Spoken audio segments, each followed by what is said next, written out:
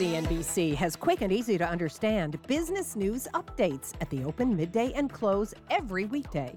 Markets, money, and more from Wall Street to Main Street. I'm CNBC's Jessica Ettinger. Follow and listen to CNBC Business News Updates wherever you get your podcasts.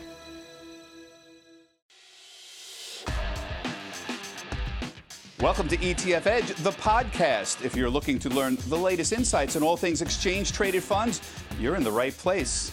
Every week, we're bringing you interviews, market analysis, and breaking down what it all means for investors. I'm your host, Bob Pisani, and today on the show, we're talking to legendary investing icon Burton Malkiel about the state of the markets, the evolution of retail trading, ESG, and a lot more. He's one of the founding fathers of the efficient market hypothesis and one of the great thinkers who helped shape the success of index investing today. Here's my conversation with Dave Nadig, the CIO and the Director of Research at ETF Trends and ETF Database, and Professor Burton Malkiel, Professor Emeritus at Princeton University and the author of the well-known historic book, A Random Walk Down Wall Street. Normally, I'd start with the ETF question or something like that, but I got to start, guys, with the markets right now, down over 800 points in the Dow Jones Industrial Average and really been trending down for a while now. Professor, could you just give us a minute of your thoughts on the markets right now? I know you've pioneered the random walk concept, but it certainly seems like the market is reacting to the news of stimulus or the lack thereof and the fact that the reopening story for the moment is not going very well. No, exactly. I never said the market did not react to news. It does react to news, but true news is something you can't predict from the past, and that's one of the reasons why the market behaves somewhat randomly. What's happened is there was a much larger spike in coronavirus cases than we had anticipated. We had anticipated there would be some stimulus passed before the election. That does not seem to be the case right now. And so the market is selling off. But look, what we do know is that at some point, the virus will be contained. At some point, we will have effective treatments. At some point, we will have an effective vaccine. At some point, we will get stimulus. Maybe not before the election, maybe not even before the new administration comes in. But at some point, we will get the stimulus. And so I say to investors, don't try to time the market. Certainly don't sell out now in view of the market down over 800 points. Stay the course. And the best investors are ones that don't try to time the market. And Dave, you and I talk about this all the time. It's certainly today doesn't seem to matter whether you're a high beta guy, a low volatility guy, a momentum guy, a value guy, a small cap guy, whatever. Pick your factor. It doesn't seem to matter that much today, Dave.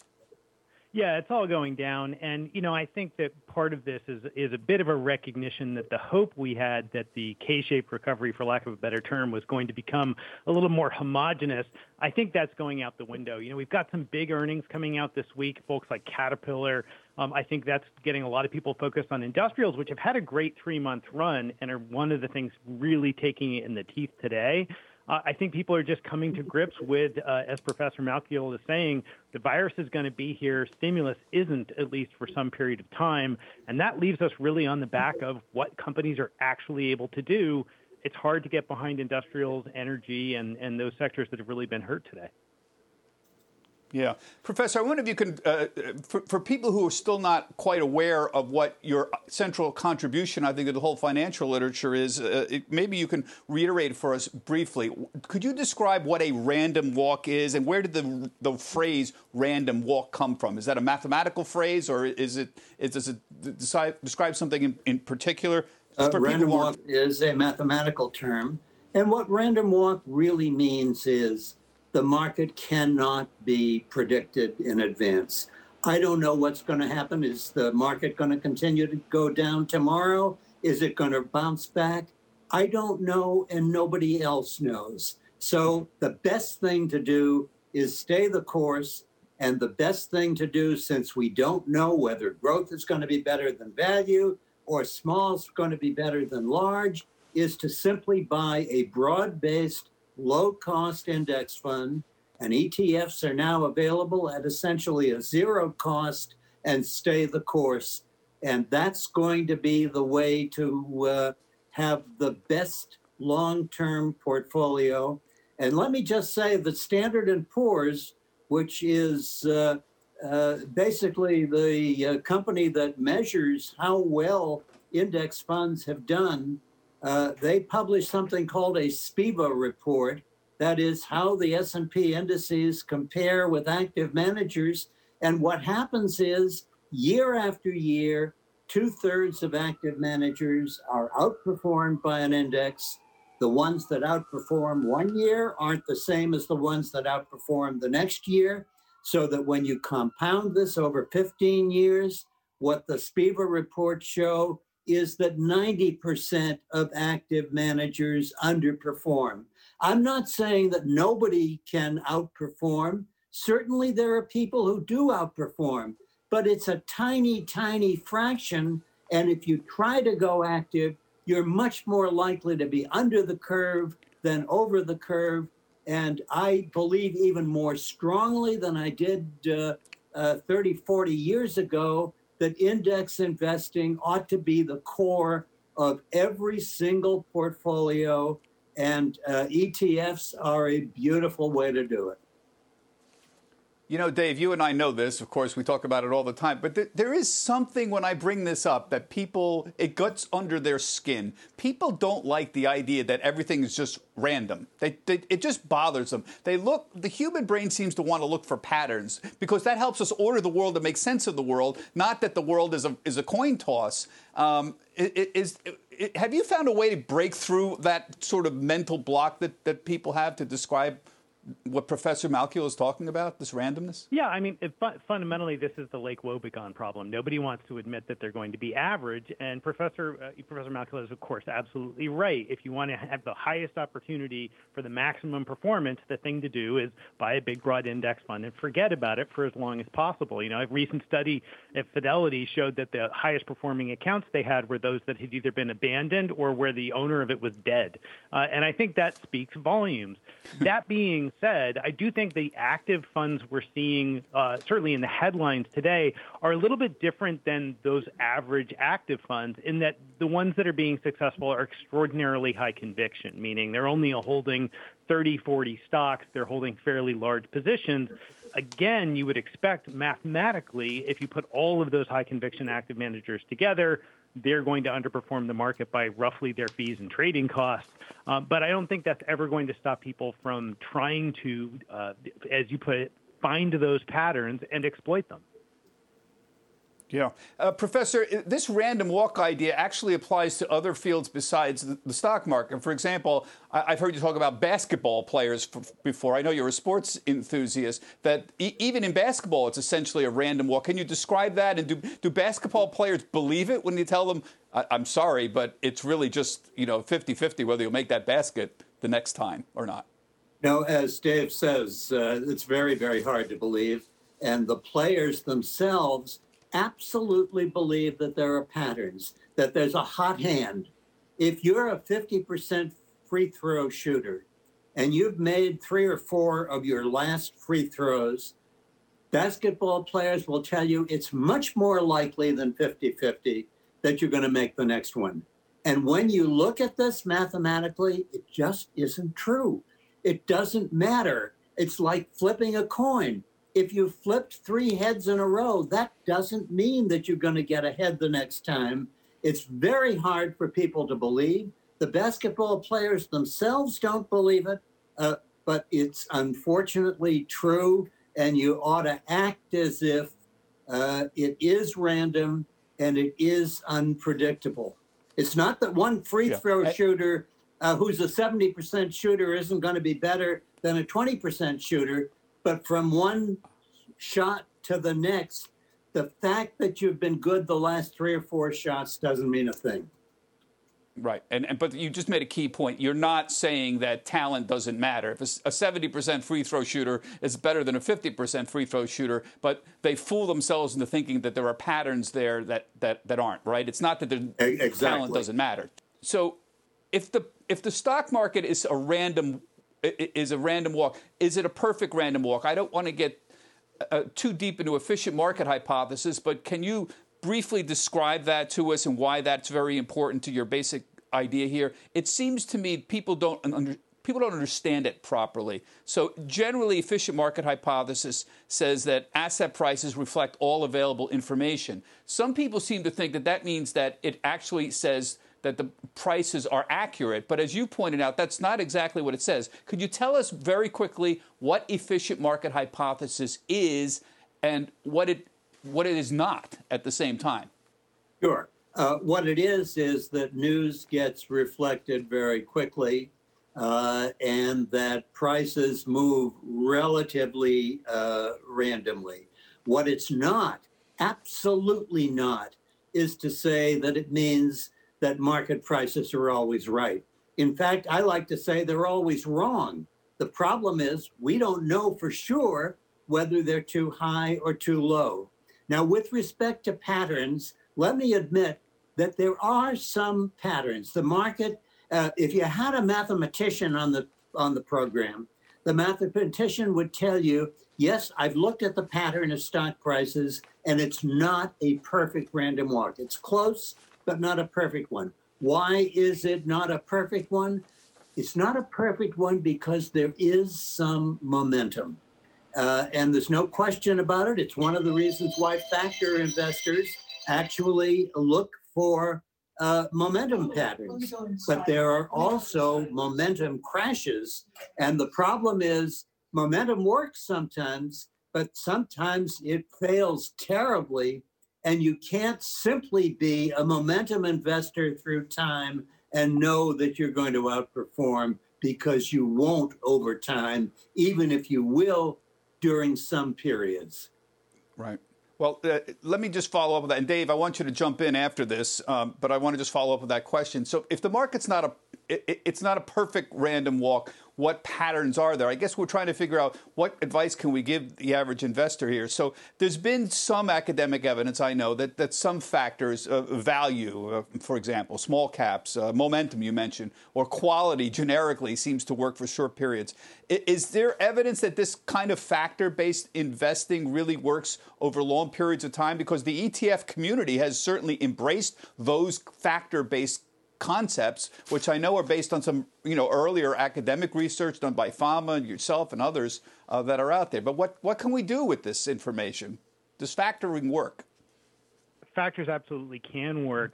I think what people get into trouble is they think that there's some sort of magic bullet, and that if I only get the timing right from going into low vol into momentum, I'm going to generate, many percent alpha. That's not really what a multi-factor portfolio does. A really modern, well-constructed multi-factor portfolio really just sort of changes your risk-reward paradigm fairly slightly. It gives you a little bit of extra or a little bit of risk reduction, and increasingly the evidence suggests what it's really doing is helping you reduce risk more than anything else. And I think it gets to the previous point. It's not that, that all information is in every stock price and therefore stocks are perfectly priced. We have constant new sources of information, a lot of work being done recently, for instance, on the importance of liquidity and how that can impact stock prices in unpredictable ways. So I think there's always new information being absorbed, and the folks that are there absorbing it and processing it with a level head have an opportunity to generally reduce their risk a little bit. Yeah. Professor, why don't you follow up? Is there any evidence that factoring work or factors work? The ETF community has certainly embraced it. And perhaps about the multi-factor approach. Dave mentioned that. Sure. If you're going to be a factor investor, I believe in a multi-factor approach. And the reason is that the factors tend to be negatively correlated. That is to say, when value fails, momentum tends to do well. And so I agree entirely with Dave that this is possible to have a multi-factor portfolio that tends to reduce risk and gives you a little higher Sharpe ratio. The Sharpe ratio is return relative to the risk you are taking. So I agree with Dave that that is possible. Now, you want to do this, however, at low expense.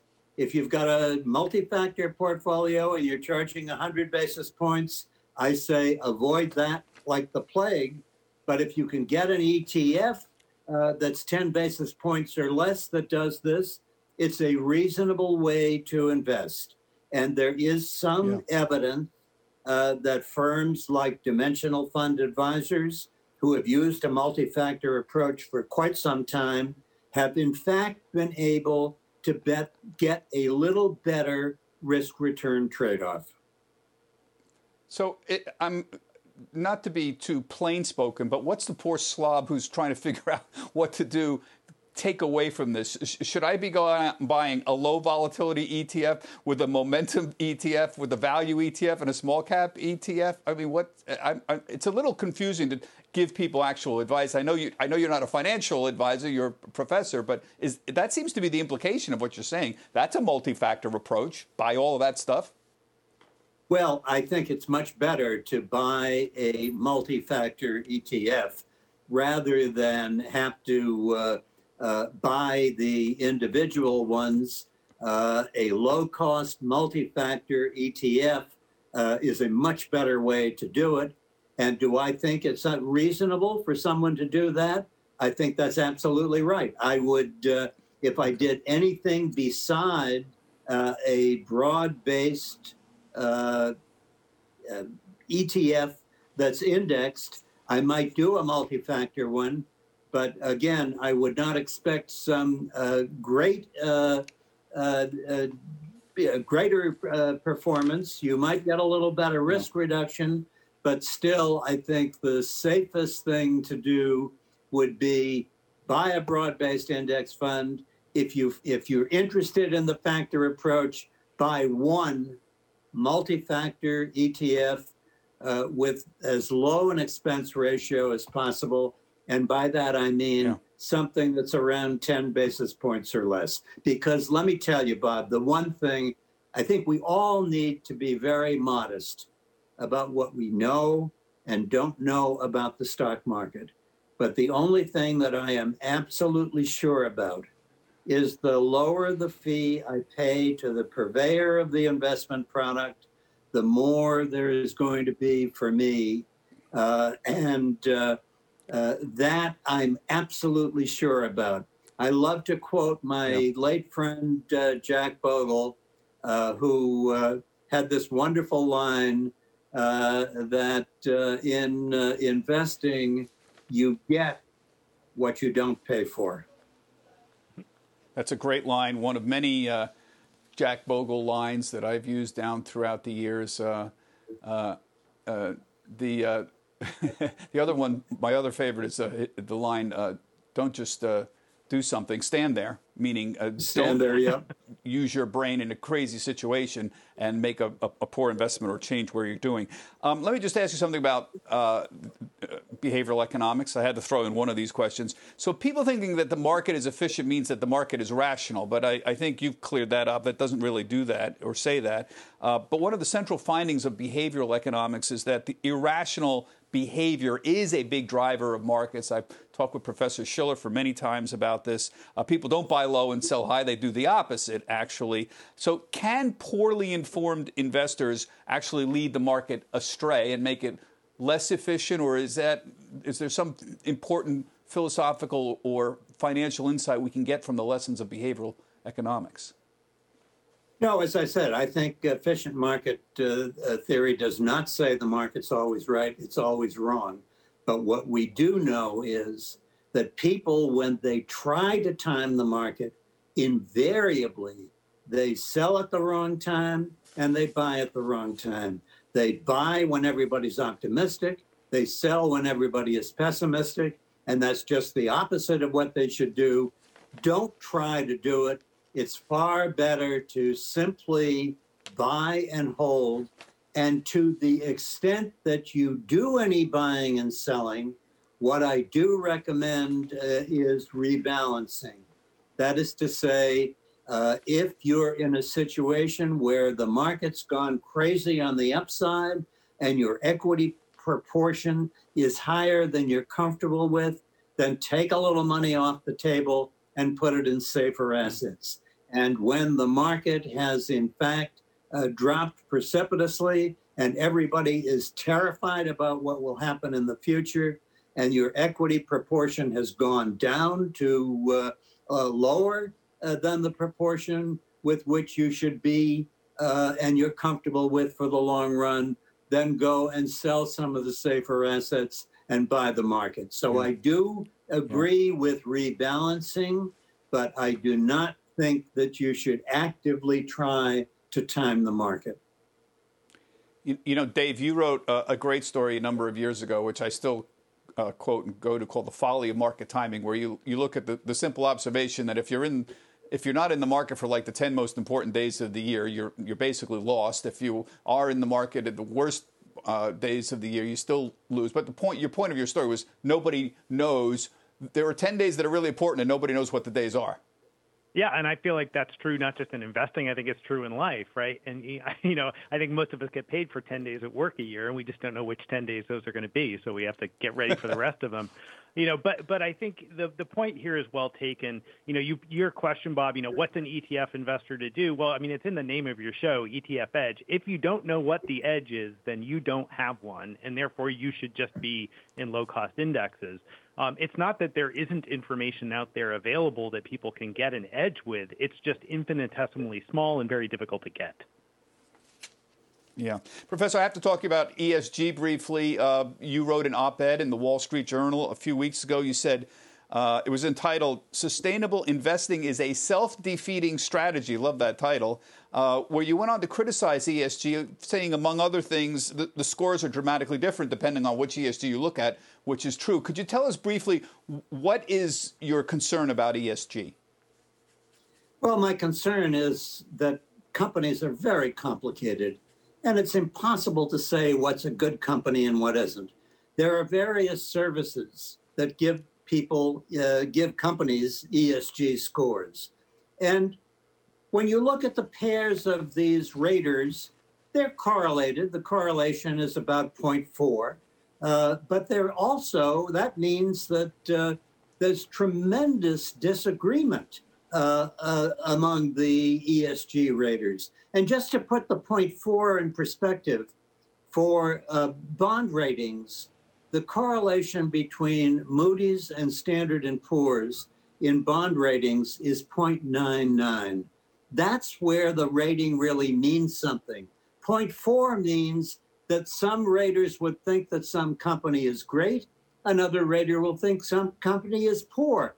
The utility that burns coal now, that one rater thinks is absolutely to be totally avoided, but that utility is making huge investments in wind power, and another rater says these guys are really good and they've promised to be carbon free in a couple of decades. Who's right? We don't know who's right. And then when you look at the ETF portfolios that are broad-based ESG portfolios, look at the top 10 stocks. And are you really going to feel good about owning them? What are they? Well, Facebook is typically in the top 10. Visa and MasterCard are in the top 10. So should I be happy owning Facebook where there are problems of personal privacy, where there's problems of misinformation and disinformation? Should I be happy owning Visa and MasterCard that charge interest rates to poor people of 20% or more?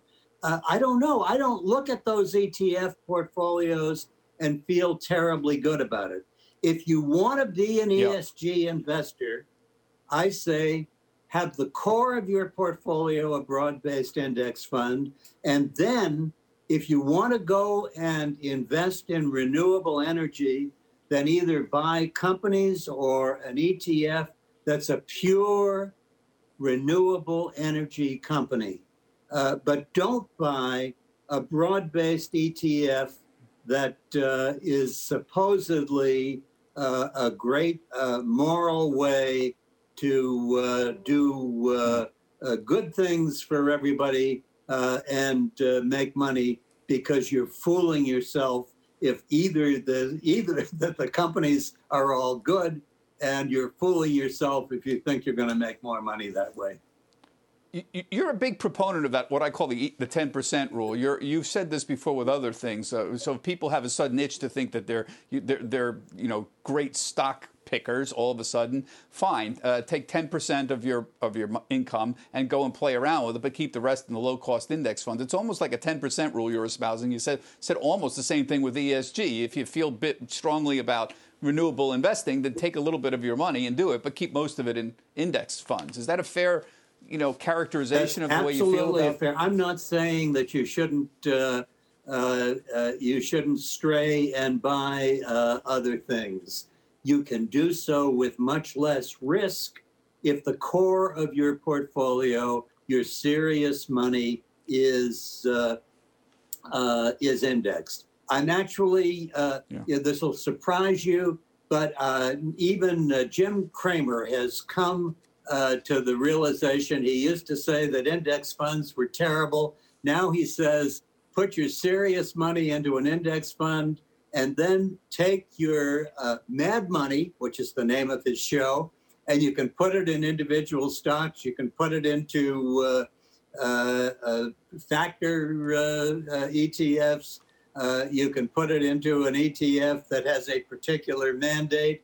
And I myself, I've got my serious retirement money entirely indexed, and then I'll buy individual stocks and I'll buy individual ETFs because I can do so with much less risk because the core of my portfolio is indexed. Dave, how should, just to end this ESG conversation, how should we look at ESGs? Is it kind of a factor investing? Is it a separate asset class? I mean, what do you advise people who want to have a diversified portfolio? I'm trying to figure out what's the right way to look at ESG. What is it? Well, one thing that Professor Malkiel is absolutely right on is that no two people really can even agree on what we mean when we're talking about ESG. For one person, it's about climate change. For another person, it's about regulatory compliance. And I think the reality is you have to go into an ESG investment with your own definition. What is important to you? And certain components of ESG, particularly things around governance, for instance, have actually proven to be excellent risk management metrics. And there are whole portfolios that are really focused on that G in ESG that have done quite well. And, McKinsey just published a study saying roughly 63% of the studies done on ESG portfolios suggest there's net positive impact on performance. So I don't think it's true you have to think about this as a thing you're giving up. I think ESG considerations are becoming part of how major institutions allocate trillions of dollars, and therefore to ignore it entirely is to potentially put yourself in front of a steamroller.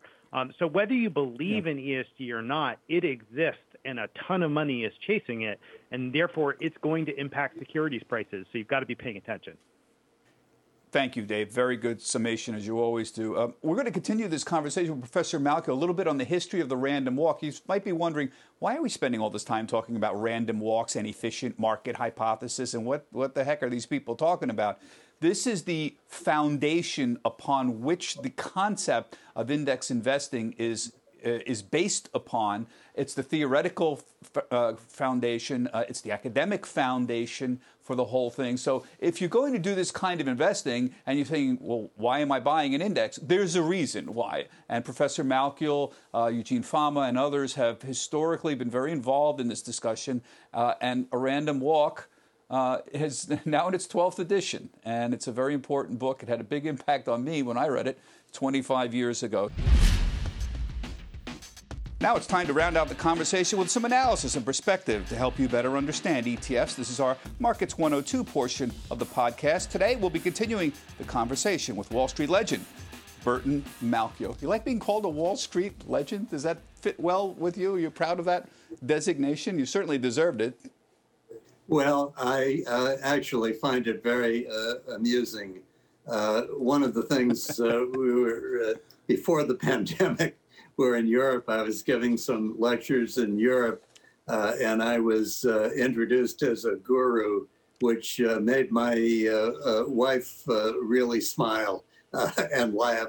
So I find it amusing, and maybe it's a good thing, but I really don't consider myself legendary or really very guru-like, but hopefully I have done some things that will make a number of people better investors and make them have more secure retirements. That's what I'm proud of. You certainly impacted me. Yeah, well, you should be. You certainly impacted me. When I became the stocks reporter, I was the real estate reporter from 90 to 96. I became the stocks reporter here in 97.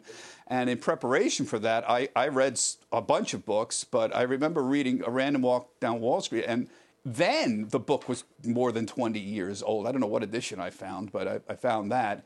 And along with meeting Jack Bogle, it made a tremendous impact on me. So I can't imagine in 1973 what it must have been like to advocate index funds. First off, there wasn't any index funds, right? I mean, it'd be nice to have an index fund, something to invest in. They didn't even have it. I can imagine Wall Street must have pilloried you. I mean, they still do pillory you for the idea of like, oh my God, it's socialism to invest in index funds. So you must have had a real uphill fight at that point. Reviewed in Business Week by a Wall Street professional who said that this book was the greatest piece of garbage he had ever read. So you're absolutely right. And it wasn't until 3 years later that index funds started. They were started by Jack Bogle in 1976, 3 years later. And interestingly enough, as an investment product, it was a total failure. The first index fund was done as an underwritten offering. They had hoped to raise $250 million. They raised $11 million. And it never really made much headway after that. The index fund was then called Bogle's Folly. And I used to joke with Jack because when I left Washington, I was on the Council of Economic Advisors in '76. I became a director of Vanguard, and I would joke with Jack Bogle that he and I were the only investors in what was called the first index fund. So no question about it. It was thought of as being not only heresy, but absolutely ridiculous. And people didn't like my book, and they certainly didn't like Jack Bogle, who actually bet his company on having the first index fund. Well, that's a very good observation, because I know you were on the Vanguard board for, 28 years, right? Something like that? Almost 3 decades. That is correct, and, You joined in 1976 or 77, right? The board. 77. So you and Jack were very, very close. Yeah. We so were. Is it fair to say Jack essentially founded Vanguard on that basic idea, on the indexing idea? He bet the company on that. Am I exaggerating? Is it not quite accurate to say it that way? It seems that way to me. At all. Vanguard was a very small company. And it was basically all actively managed funds. And when I joined the board, there was less than $2 billion under management. And I remember at my first board meeting, one of the directors said, "We're hemorrhaging, we're losing funds all the time." And what Jack recognized is one had to do something different. And so he made it no load. He started index funds. He started the first money market funds. He started municipal bond, tax-exempt money market funds. And now Vanguard is a $5-6 trillion enterprise, and is one of the leading money management firms in the world. Yeah. I don't think people know about your connection to the ETF business because in addition to helping out the index business from the very beginning, you were present at the creation. As I recall, you were a governor at the American Stock Exchange when the first ETF came to market. That was the SPDR, the SPY. That was in the early 90s. Am I right on that? You are absolutely correct. I was the governor of the American Stock Exchange, and I was chairman of the New Products Committee. And we had this idea that we ought to have an exchange-traded fund. We actually, Nate Most is a name that maybe most people will not remember, but Nate was the executive at the American Stock Exchange who worked with me on this. We tried to get Vanguard to be interested in it because the only disagreement that Jack Bogle and I ever had was I was always a fan of ETFs and he didn't like them. So Standard & Poor's finally did it. The SPY was the first one. It came to market, listed on the American Stock Exchange, and the rest, as you know, is history. Yeah. Yeah, you had a disagreement with Bogle over ETFs, and I'm on your side on this. Jack always felt, for some reason, that ETFs would somehow encourage day trading in some way. I was always mystified by that. His successor, Brennan, essentially overruled him, and Vanguard is now a monster in the ETF business. So your position was right, and I spoke with Jack about this many times. He never seemed to get over the idea, it's going to encourage too much day trading. Did you ever have any success in moving the needle with that, with him? Not a bit. It's the one thing, and I was a wonderful, Jack was a wonderful friend, and I agree with 90% of the things that Jack said, but this was one where we could never agree. Jack would say, why would anybody want to buy the market at 10 o'clock in the morning and then sell it at 1:30 in the afternoon? They're going to cut their throats if they try to do that. And I would say, Jack, you don't think that's a smart thing to do, and I don't think that's a smart thing to do. Yeah. But there are going to be people who want to do it and try to do it. If they do it within the context of a mutual fund, they'll create costs and possibly tax consequences for other investors. If they do it in the ETF format, they will. It's the brokers who go and do the buying and selling. They're not creating costs, and they're not creating tax costs for other investors. And therefore, the ETF is even a better instrument for the long-term investor. Yeah. But I was never able to convince him.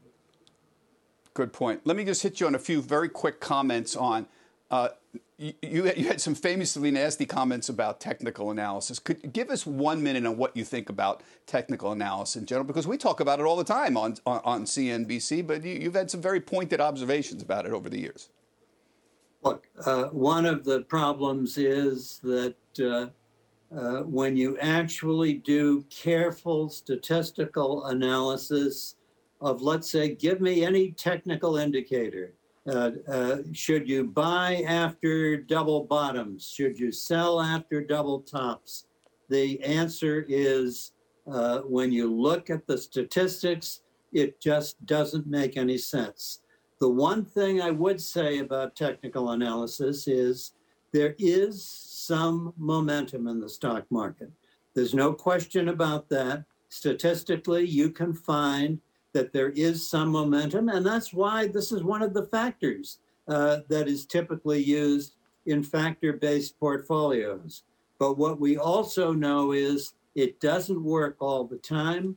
There are momentum crashes, and if you try to be a momentum investor all the time, it's not going to work. So, yep, the market's not perfectly random, but it's very, very close to being that. And don't try to think that you can play the momentum game and you'll outperform. Right. And what about fundamental analysis? Of course, that's the other side. Fundamental people seem to think that there's some scientific basis in looking at earnings, cash flow, internal documents. What if any is the fundamental problem with fundamental analysis? Well, the fundamental problem is the following. If you try to do that, and you've done that over the last 2 or 3 years, what you would find is that value stocks are now cheaper relative to the market than they have ever been before. Well, maybe not ever been before, because we did have the boom in 1999 and January of 2000, where the growth stocks were even more highly valued than they are today. But just in general, if you've been a value investor, which is what fundamental analysts love to look at, you sure didn't do very well over the last 2 or 3 years. So even there, it's not going to work. It's not a surefire way to outperform. At some point, value stocks are going to do fine, I'm sure. But I don't know when it will be, and you don't know when it will be. And it's far better to just hold a diversified, broad-based index fund. 2 or 3 quick questions. I just want to get your investment ideas for the viewers here. What should a well-rounded portfolio look like? I know you've been in favor of broad diversification. Does that include foreign markets, a mix of international U.S. stocks? What are you recommending to people?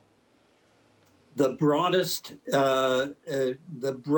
base of stocks that you can find, and that does mean international. That means Europe, that means Japan, and it definitely means emerging markets. Because one of the things we know is that emerging markets are growing faster than developed markets.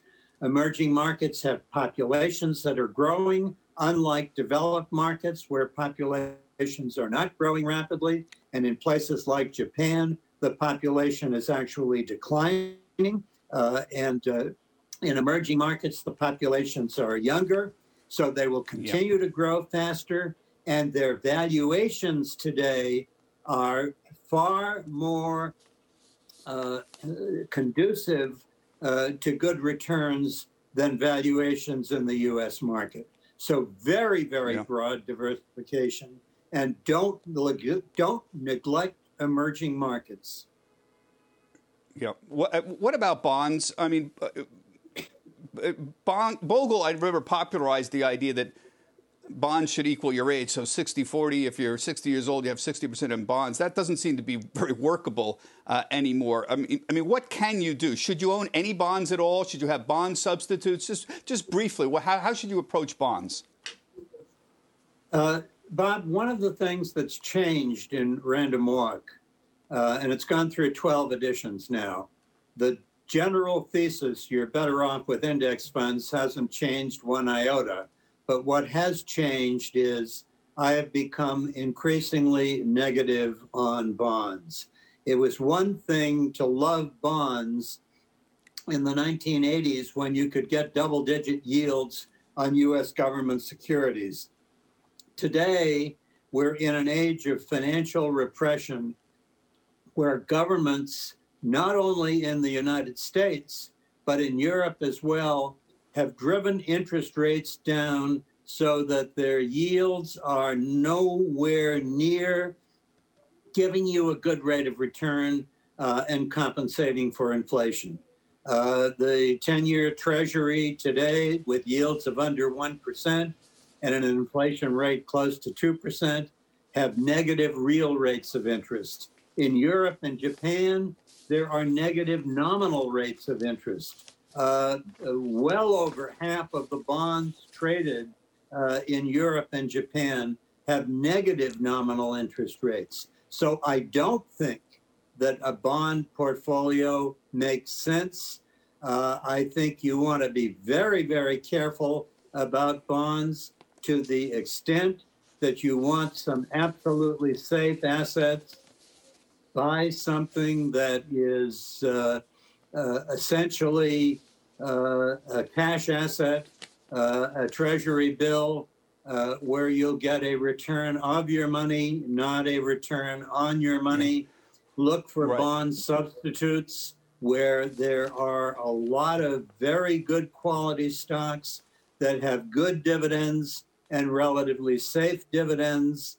but I do not think that a general bond portfolio, even for investors who are retired and want a lot of safety, makes any sense in today's environment. Okay. Professor, I'm going to have to leave it there. This has been wonderful and just so informative for our viewers. Thank you very much. And folks, we have been talking to Burton Malkiel, the Professor Emeritus of Economics at Princeton University and the author of A Random Walk Down Wall Street. Professor, thanks very much for joining us. Thank you, Bob.